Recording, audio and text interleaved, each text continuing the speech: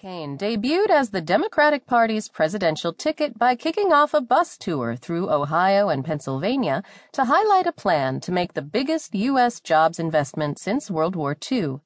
A night after accepting her party's nomination to become the first woman to lead a major U.S. party, Clinton was greeted by a packed auditorium at Temple University.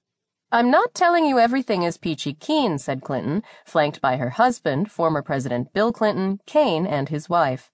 "I'm telling you we've made progress, but we have work to do," said Clinton, citing the need for higher wages and tackling inequality.